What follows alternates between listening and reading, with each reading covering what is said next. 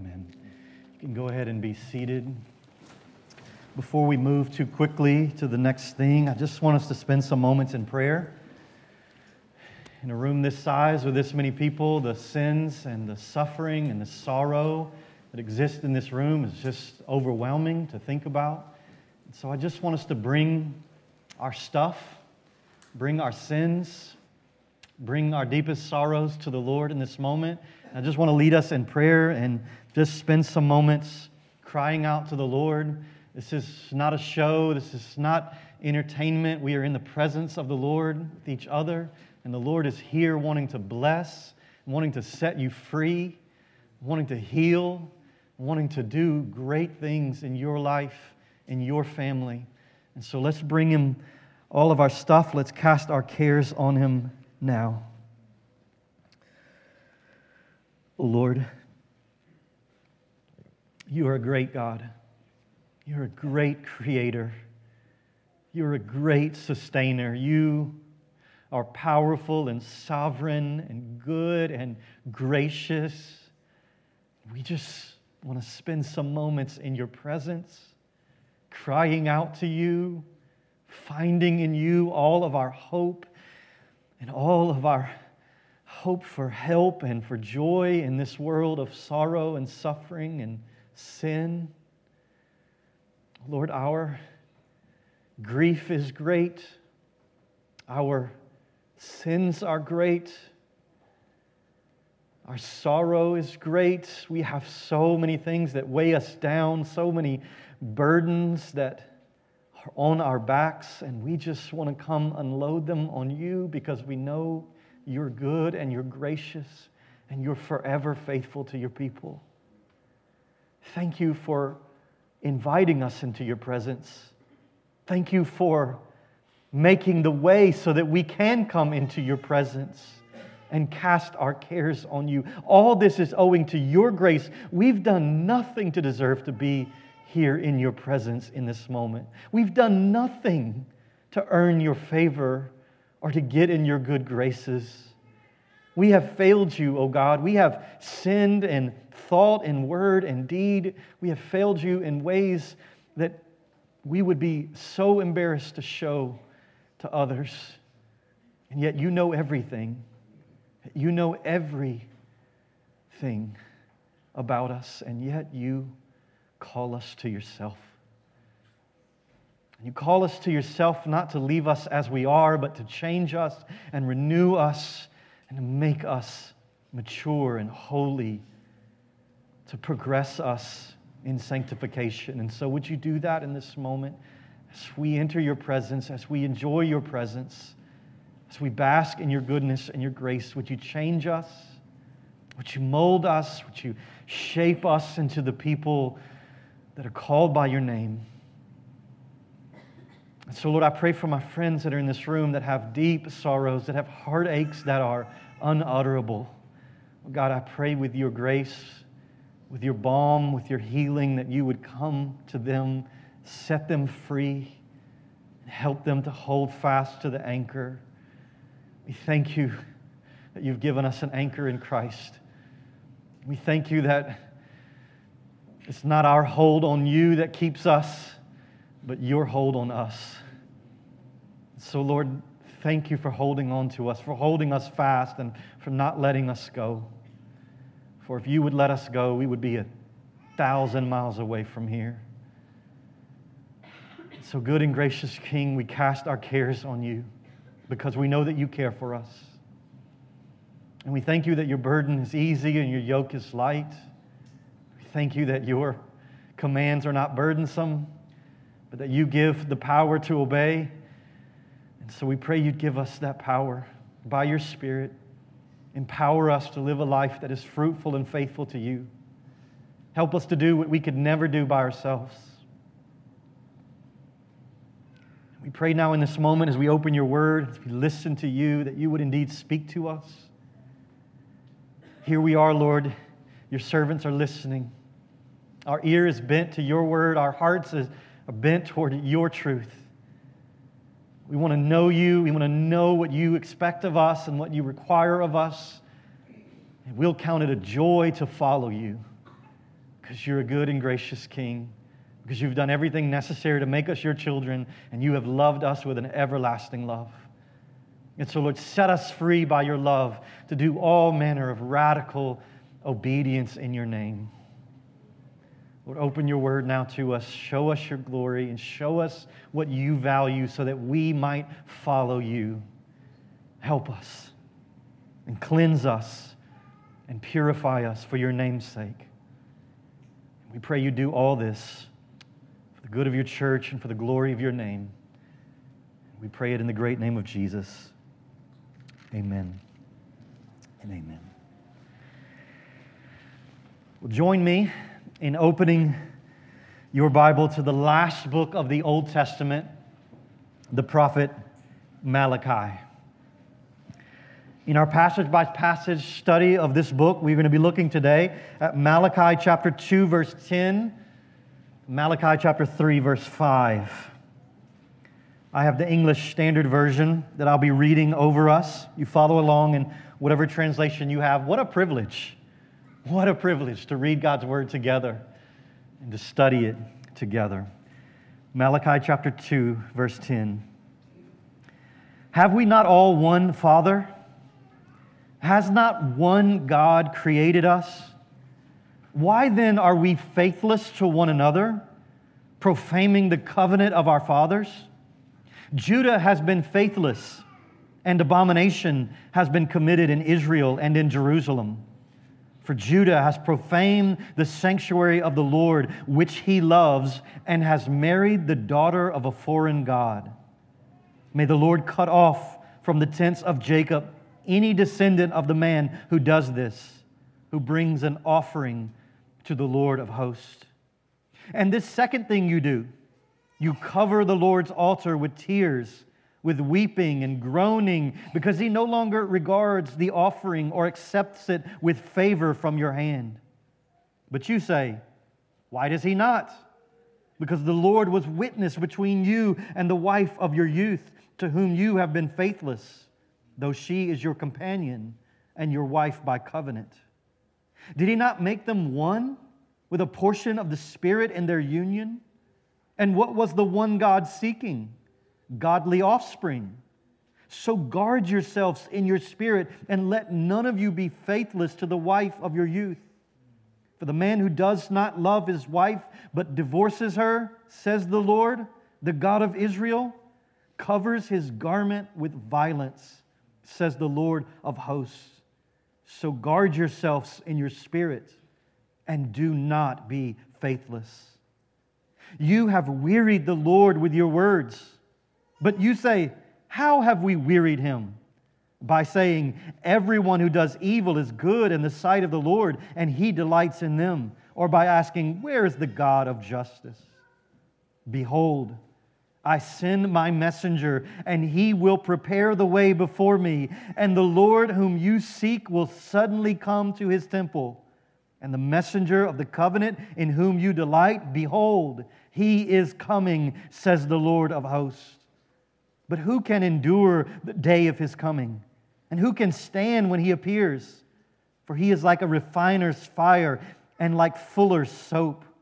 He will sit as a refiner and purifier of silver, and he will purify the sons of Levi and refine them like gold and silver, and they will bring offerings in righteousness to the Lord. Then the offering of Judah and Jerusalem will be pleasing to the Lord, as in the days of old and as in former years. Then I will draw near to you for judgment.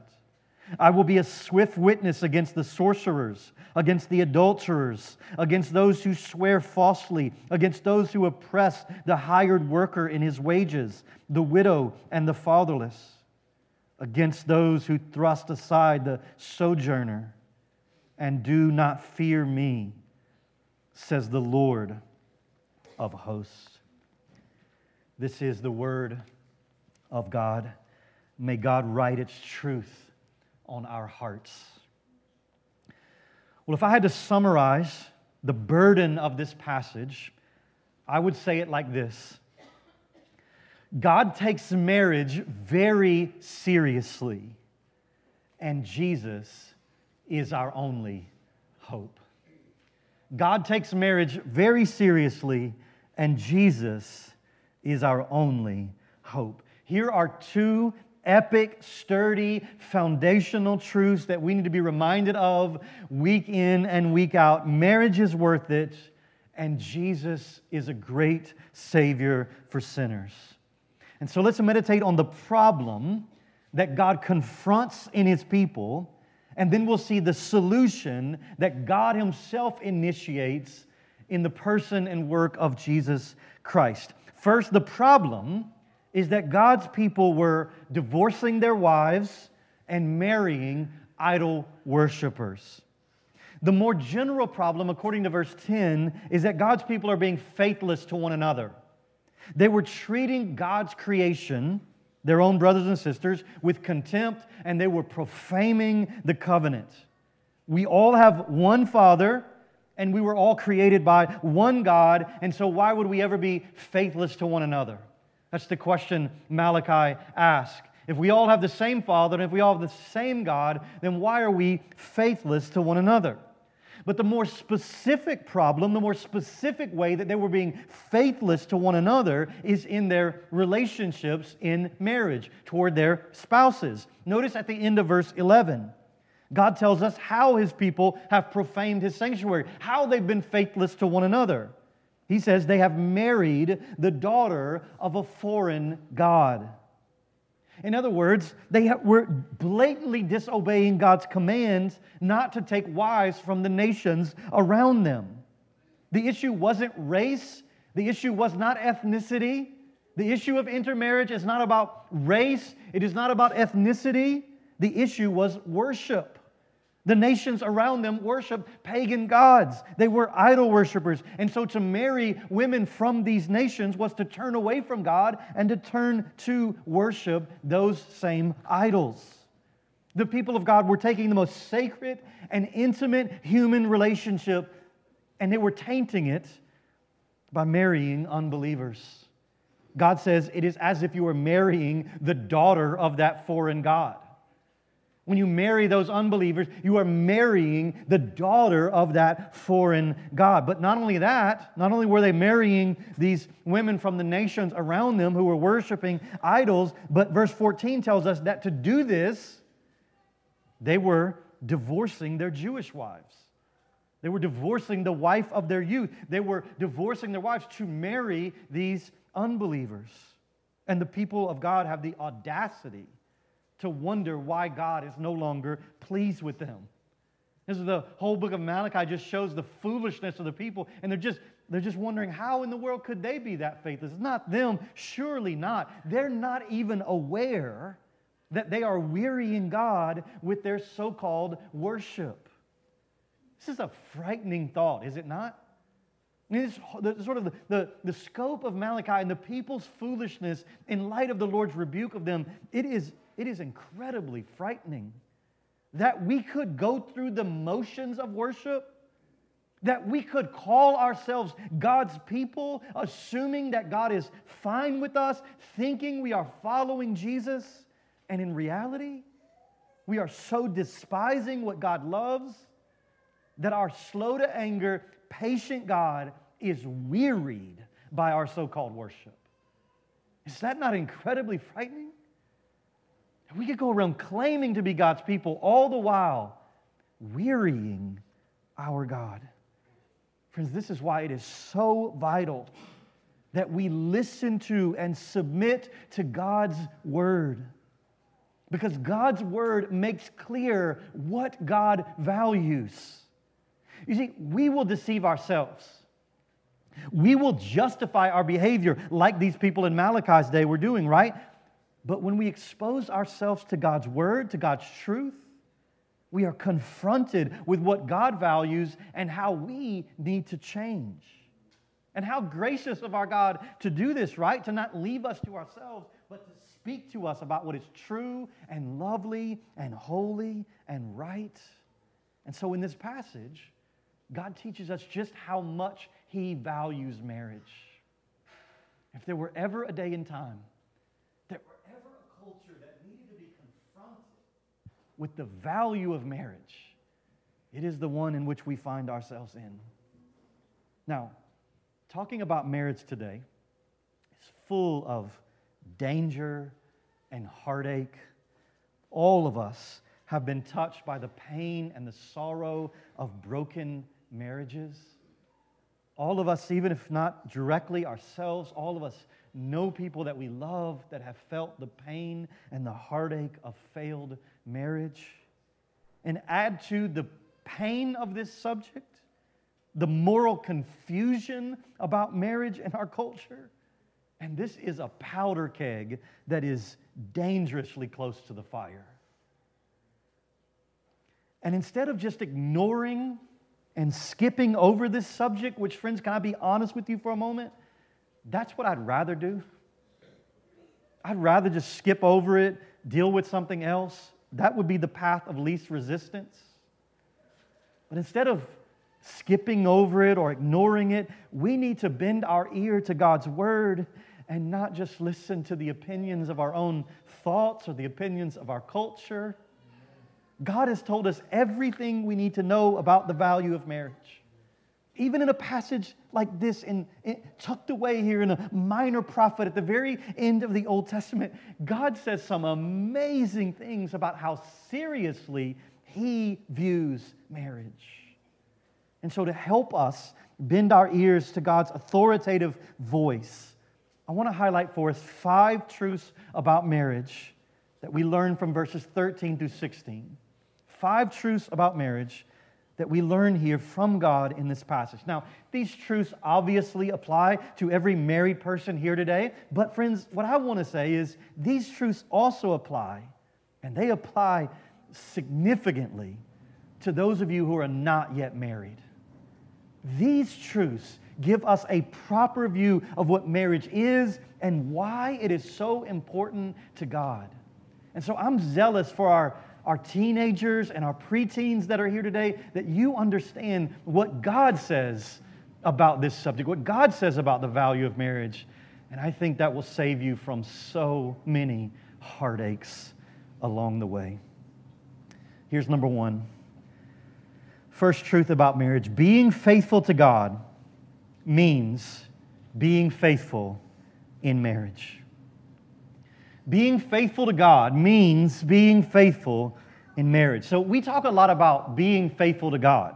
It's one of the grand goals that every Christian should have, to be faithful to our Creator, to please Him. And so what does faithfulness actually look like?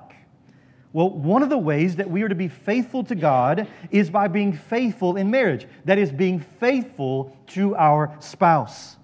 Verse 11 teaches that unfaithfulness in marriage, adultery, divorce, abandonment, abuse, neglect, unfaithfulness in marriage is an abomination in God's eyes. It profanes the Lord's name. Because marriage is God's idea, marriage is God's creation, it's His institution, and He's designed it to display the relationship between Jesus and the church. To be unfaithful in marriage is to be unfaithful to God. We keep marriage vows not just for our spouse, we keep our marriage vows to God, unto our God. Notice what marriage has to do with worship in this passage. In verse 13, Malachi says the people were covering God's altar with tears and weeping and moaning. Why? Because God was not accepting their offering any longer. God is not accepting their worship. God is rejecting the people's worship. Why? Verse 14. It's exactly what the people ask. But you say, why does He not? Why does He no longer accept our worship, our offering? Because the Lord was witness between you and the wife of your youth, to whom you have been faithless, though she is your companion and your wife by covenant. In other words, you cannot worship God if you are unfaithful to your spouse. Do you see that? Right on the surface of the text, God says, I'm not accepting your worship if you are unfaithful in your marriage. It is impossible. Unfaithfulness in marriage is incompatible with true worship. Faithfulness or faithlessness in marriage is also faithlessness toward God, no matter what kind of offerings you are bringing to God. Husbands, honestly, it's you and me who are most addressed in this passage. It was the husbands who were being faithless in their marriage. And if you haven't yet come to terms, husbands, with 1 Peter 3:7, I hope you will come to terms with it right now. Because this is the most challenging verse for Christian husbands who want to be faithful in their marriage and who want to be faithful to God. Listen to what 1 Peter 3:7 says and see how it relates to what Malachi is saying. Likewise, husbands, live with your wives in an understanding way, showing honor to the woman as the weaker vessel, since they are heirs with you of the grace of life. Why? Why live with your wife in an understanding way? Why treat her respectfully? Why care for her? So that your prayers may not be hindered. What? God will not listen to your prayers if you're a trash husband. That's what He says. God will not listen to your prayers if you do not care for and live understandably with your wife. Listen, you can't cheat on your wife and abuse her emotionally and ignore her needs and then come to church on Sunday and worship God. God ain't having it. Because being faithful to God means being faithful to your spouse. You cannot worship God and be unfaithful to your spouse at the same time. Of course, how can any of us worship God then? Who of us would dare come before God then? Because if we've been married for any length of time, we have all failed at being the husband or wife that God desires us to be. Which is why, in just a moment, we're going to see the glorious truth in this passage that Jesus is our only hope. Jesus offers forgiveness and cleansing and purifying to those who are faithless, to all of us. Well, that's the first truth. Here's the second truth we see in this passage. Marriage is a covenant witnessed by God. Marriage is a covenant witnessed by God. And so verse 14 communicates just how deeply God cares about our marriages. It says, the Lord was witness between you and the wife of your youth, who is then described at the end of verse 14 as your companion and your wife by covenant. And so here's one way that we could define marriage. What is marriage? Marriage is a covenant between a man and a woman that is witnessed by God. Marriage is a covenant between a man and a woman, not between a man and a man or between a woman and a woman. Let's don't get confused here. Marriage is a covenant between a man and a woman that is witnessed by God. You see, all covenants had to have witnesses. Witnesses made the covenants valid. Right? We do this same thing today. If you were to write a will, you would have to have several people witness you sign that will, that saying that they saw you sign it. The will isn't valid if it doesn't have witnesses. And so who is witness to the covenant promises of marriage? Well, all the people who were gathered there for that wedding, but also God Almighty. When we get married in the sight of God. It is as if God records the marriage in the annals of heaven, in the archives of eternity. This is why marriage is so sacred and special and extremely valuable, because it's not just a covenant between two people, but it's a covenant a man and a woman make with God, before God, in the sight of God. And thus, the wedding vows are not just empty formality. They're not just pageantry that we do because that's what everybody does. They are terms of the covenant that we are making in the presence of God. And thus, the promises of our vows should not be discarded as if they mean nothing. Our spouse is our covenant companion, God says. Our covenant companion. Ultimately, we stay married till death do us part. Not mainly because we're madly in love with our spouse. Although that's ideal, friends, let me say that clearly. What we strive for is to stay married because we're so in love with one another. That is indeed what we pray for. That is indeed what we strive for. But that's not the main reason we stay together. We stay married because we made a covenant before God. Here's how Dietrich Bonhoeffer said it. He said, at the moment of marriage, it is not your love that sustains the marriage. Are you listening to this? This is so countercultural that I promise you it's going to be hard to embrace this. It is not your love that sustains the marriage, Bonhoeffer says, but from now on, the marriage sustains your love. Do you hear that? It's not your love that sustains the marriage. It's the marriage that sustains the love. And so, friends, the I'm no longer in love with that person reason for getting a divorce or for separating, whatever it is not a biblically permissible reason for divorce. Because I no longer love them. Because I fell out of love with them. That's not a reason. You decide to keep on loving because you are married. The covenant sustains the love. Friends, God cares deeply about our marriages. It is a covenant to which He is the ultimate witness. Well, here's the third truth about marriage that we see in this text. Number 3, marriage is more profound than we realize. Marriage is more profound than even I can describe right now. This is what this whole passage is saying, but look at what verse 15 says. Did He, that's talking about God, did He not make them one with a portion of the Spirit in their union? And what was the one God seeking? Godly offspring. So guard yourselves in your spirit, and let none of you be faithless to the wife of your youth. Marriage is a profound mystery. I think Malachi here is just echoing the words of Genesis chapter 2, where God takes the man and the woman and He makes them one flesh. He takes two and makes them one. God unites the married couple in such a way that He gives a portion of His Spirit in that union. He gives a portion of the Spirit to that one flesh union. You see, marriage is not merely physical or legal. Marriage is a spiritual union. A married couple is united in the deepest and weightiest of ways. God is the primary actor in this.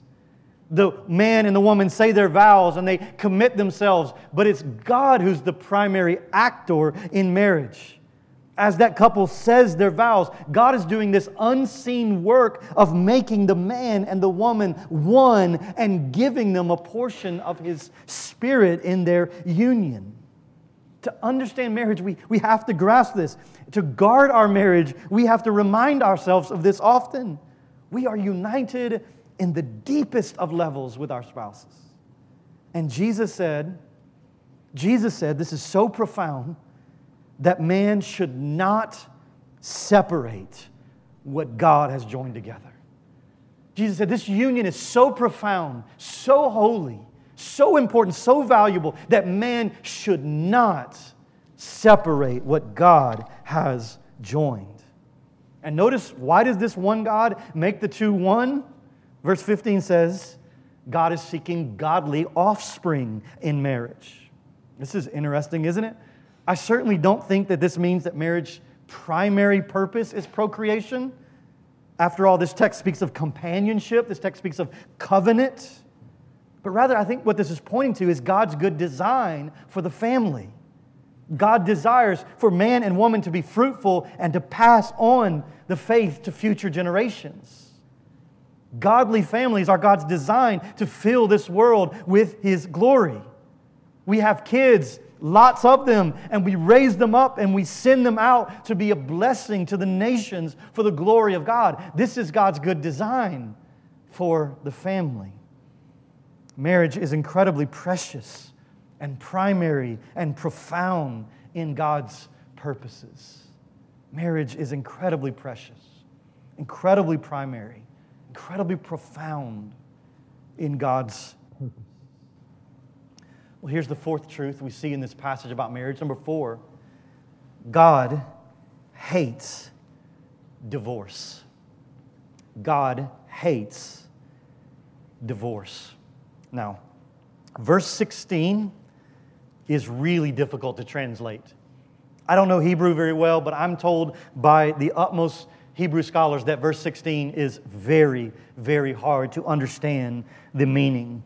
And so you can look at different English translations and you can see how they've made all these decisions about how to translate and make sense of exactly what God is saying in verse 16. So for example, if you have a translation different than the ESV, I have the ESV in front of me, but if you have a different translation, it probably says something like, I hate divorce, says the Lord. But others, like the ESV, translate the hate as belonging to the spouse who divorces his wife. It's to divorce is to hate, is kind of the sense of how the ESV takes it. But friends, either way you decide how to translate this, isn't this entire text telling us this truth that God hates divorce? God does not here speak favorably about divorce, does He? He actually says the man who divorces his wife covers himself with violence. You see that in verse 16? But we know this to be true, don't we? We know this to be true. Few things in life are as painful as divorce. I'm told that divorce is more heart-wrenching than even the death of a spouse, because divorce carries with it all kinds of betrayal and shame and guilt and loneliness. Now, divorce is so common today that it is hard for us, I think, to even hear this truth that God hates divorce. But we should expect this to be the case, shouldn't we? Should expect this to be the case with God. God is holy, right? Divorce is always owing to human sin. Divorce is always owing to human sin. There's no such thing as a holy divorce. And so God hates sin, and God created marriage, and therefore God hates divorce. Now, we know from other passages in Scripture that God sometimes permits divorce in some really specific and rare situations. And He does so because we live in a broken and sinful world. God's permitting of divorce is an expression of His love and care for people who live in a world that is broken and hostile to Him. But God never encourages or commands divorce. It is not His will. Because marriage is designed to be a picture of Jesus and His church, marriages are designed to last. Just as Jesus doesn't cast away His sinful bride, so we are not to cast away our spouses. God hates divorce. And I assume those of you who have experienced the pain and violence of divorce hate it as well. And you want other people to hear this. We should never treat it flippantly, never treat it casually. Divorce will happen in a broken world, and there's wonderful hope of forgiveness and cleansing in Jesus. But before we get there, one more truth about marriage, and it's the most practical one of all. Number 5, marriage must be guarded. Marriage must be guarded. Notice that this is the command from God in both verse 15 and verse 16. In verse 15, because of how profound marriage is, God says, "So guard yourselves in your spirit, and let none of you be faithless to the wife of your youth." And then in verse 16, because God hates divorce, God says, "So guard yourselves in your spirit, and do not be faithless." So twice God calls us to guard ourselves in this way, to guard our marriages. And so marriage is so precious. It's like a precious diamond that deserves to be guarded. It deserves to be attended to. So let me share a few practical ways that we can guard our marriages. What does it mean to guard our marriages? Well, here's a couple of ideas toward that end. First, for those who are not yet married, do not marry an unbeliever. Do not marry an unbeliever. You guard your marriage on the front end by not disobeying God and marrying someone who does not share your faith. God is clear about this in His Word. How can a follower of Jesus make a covenant with someone who's in darkness? Do not be unequally yoked together. So, friends, make sure the person you marry shares your love of Jesus and desire to honor Jesus above all. This will save you from 10,000 heartaches in your life. Don't do it no matter how cool you think he is, no matter how much she pays attention to you. If she or he is not following Jesus, do not get romantically involved, and certainly do not marry them. Just to tell you how strongly that I think this, how clear I think this is in God's Word, and therefore how strongly I hold to it. As a pastor, I will not marry a believer to an unbeliever. I will not officiate their wedding. I will marry an unbeliever to an unbeliever because I believe marriage is a common grace of God for the good of the society. I will certainly and joyfully marry a believer and a believer, but I will not in no way have anything to do with officiating an unbeliever to a believer, because God is clear that this is against His will and it will cause heartache and pain and shame on your life. And so I urge you, I warn you, do not marry an unbeliever. Make sure. Secondly, prioritize your marriage at every stage of your life. For those who are married right now, let me say to you, prioritize your marriage.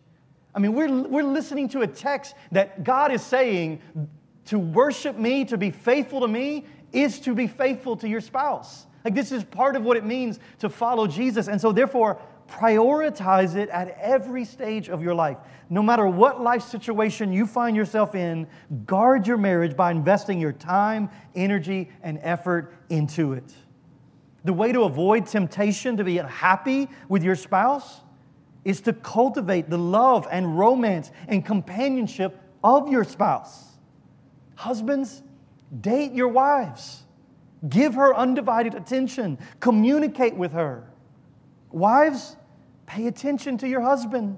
Speak well of him in front of others. Support him. Grow in grace with him. Husband and wife, don't prioritize the kids over your spouse. Listen, in fact, I believe the best way to raise your kids is by showing them the value and significance of a healthy marriage. And so I think so many parents have it backwards, where they say, well, we've got to prioritize the kids now during this stage in life. And in prioritizing the kids, they neglect their spouse, and then they teach their kids something unhealthy about what marriage is. And so you aren't loving your kids well if you are neglecting your spouse. Plus, your spouse is going to be there long after the kids are sent out. And so prioritize at every stage your marriage over your job, over your goals, over your hobbies. Guard your marriage with your life. Guard it. It is worth guarding. Third practical idea of how to guard is this: be fully committed to a local church where you can be held accountable and cared for when marriage is hard. It's one of the best pieces of practical advice I could give you for your marriage. Be committed to the local church, because it's here in the midst of these people that we can help bear one another's burdens, and we can help encourage one another when life and marriage gets really hard. There are all kinds of studies that are done that show that couples who don't have a healthy support system around them are much more likely for their marriages to end in divorce than those who have the encouragement of a church family around them. We need each other, and this is one of the most practical ways that we can help one another follow Jesus. Attending regularly, investing in the relationships in the church is an often neglected means of guarding our marriages. And so guard your marriage means fight for it. It's worth protecting. Guard it with your life. And let me just give a quick clarification before we move on. I want you to hear this. None of what I'm saying this morning about the value of marriage is meant to encourage someone to stay with an abusive spouse. Please hear this. If you are experiencing physical or sexual abuse of any kind, please get help from the authorities immediately. In an abusive situation, it is certainly necessary to separate from your spouse for a time in order for some healing and justice to occur. please get help. Yes, marriage is valuable, but God expects us to separate for a time so that justice and healing can occur in those situations. So to summarize chapter 2, verses 10 through 16, God rebukes His people for being faithless in their marriages.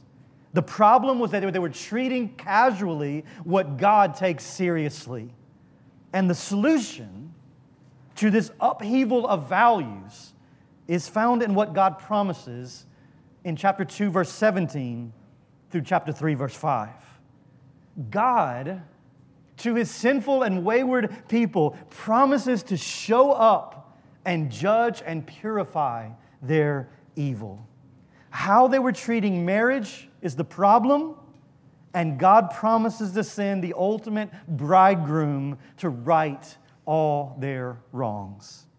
So verse 17 shows that the people were wearying the Lord by permitting and allowing and encouraging evil.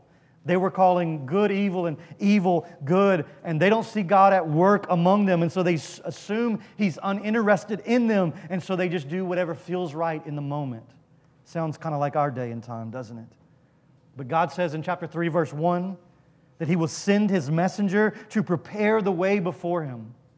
In ancient times, when a king would go somewhere, he would send messengers ahead of him. Those messengers would prepare the road. They would remove anything that would clear the path for the king, and they would make sure the people were ready to receive him. And so God says, I'm going to send a messenger to prepare the way. And of course, we know who this messenger is. The New Testament says that this promised messenger is John the Baptist. Matthew 11, Mark 1, Luke 7, all quote this verse from Malachi chapter 3, verse 1, and apply it directly to John the Baptist. And so God says, I'm going to send my messenger to prepare the way. This is John the Baptist. But not only will a messenger come to prepare the way, but God says, I myself was going to come. I myself am going to come to my people. He says, come to the temple itself. This is one of the lesser known Christmas prophecies in the Old Testament, but it's a clear prophecy of the coming of Jesus, who is the messenger of the covenant, the one in whom you delight. He is coming, says the Lord of hosts. And of course, Jesus did come. He took on flesh and He humbled Himself to the point of death, even death on a cross. And notice what God says He will do when He comes. Chapter 3, verse 2 says, He will come like a refiner's fire. He will come like a fuller's soap. He will come to cleanse. He will come to purify His people, His bride. Specifically, verse 3 says He will come to purify the Levites, the priests, so that their offerings would be offered in righteousness. And notice when He comes, what will He do? Verse 4. Look at verse 4. Then the offering of Judah and Jerusalem will be pleasing to the Lord as in the days of old and as in former years. And so the evil people in Malachi's day were bringing their offerings to the Lord, but they were not accepted. They were flooding the Lord's altar with tears, but God did not answer them because of their wickedness. And so what does God promise to do for His people? He promises that He's going to send the one who would purify their offering and cleanse their wickedness so that their offering would be pleasing again. He'll come and purify so that they can worship Him in holiness again, so that they can offer pure and right sacrifices to Him. And friends, that's what Jesus did in His perfect life and substitutionary death and powerful and victorious resurrection. Jesus purified His people. He took on the sin of His people and He took it on Himself, and He bore the punishment that we deserve for all the ways we have been faithless, for all the ways we profane the Lord's name. Think about it, friends. Any offering that you could offer, any offering that I could offer in my own strength would be totally tainted by sin. You could give your entire net worth to God today. You could give up every activity or person you enjoy to serve Him. And apart from Jesus, it would be an unacceptable sacrifice because it would only compound your sin, because all you can offer to God is filthy, dirty rags. However, friends, when we offer ourselves and our resources and our worship to God through Jesus, trusting in Jesus and His cleansing sacrifice, we can offer pleasing sacrifices, pleasing offerings to our God. This is what Jesus does. He cleanses and purifies filthy things and offers them to God on our behalf, offers them to the Father for us. This is what Jesus came to do. This is why He's the solution to our sin problem. This is why He is our only hope. And notice that it's God Himself promising that He's going to do this. Right? God Himself is the initiator of the very offering that would cleanse and purify us for His name's sake. Like, this wasn't our plan. Like, we didn't wake up one day and say, God, will you do this for us? No, we were 10,000 miles away from Him. God initiated this. God did this for His people. He promises to send the delightful one to sanctify us. But He also promises that Jesus will come in judgment, that Jesus will come like a refiner's fire to judge the wickedness and the evil of His people. Notice chapter 3, verse 5 says that God will draw near for judgment, and that He lists out these various evil things that His people were doing. But notice the last one. He's going to draw near for judgment on those who do not fear Me. He's going to bring judgment for those who will not turn from their sins and trust in Him. See, Jesus came to purify and redeem those who would trust in Him, but He came to bring judgment on those who would reject Him, on those who would turn away from Him. And so I urge you today, friends, I urge you today, trust in Jesus alone as your only hope today. Because listen, He is your only hope. Our sins are great. Our sins are many. But God's mercy is so much more than our sins. He is rich in mercy if you'll turn to Him right now. Let's pray together. Oh God, You are rich in mercy. Our sins are many. Your mercy is more. Your grace is abundant and free. And so God, I pray that You would help us all to turn away from our faithlessness, to turn away from our sin, and to trust in Jesus alone. We thank You for reminding us of these great truths. We thank You for the sanctity and holiness of marriage. God, I pray for the marriages in this room. I pray for the hard conversations that need to be had this afternoon. I pray for husbands to repent of ways they have been faithless, and I pray for wives to do the same. I pray that You would heal and restore marriages in our church family, but also in our extended family. I pray that we could be the light and the hope to see marriages restored and healed for Your glory. And Lord, I pray for our teenagers and preteens here today. God, I pray that they would grow up in a church family, but also in families that just love marriage and just exalt the value of husband and wife loving one another for the glory of God. And that would create a whole generation of people faithful to their spouses, people who are honoring You in the way that we are faithful to our marriages. We need You, God, in all these ways. We are dependent upon You, desperate for Your help and Your hope. And so, Lord, would You meet us here, and would You change us? We pray You do that in Jesus' name. Amen. Let's stand together.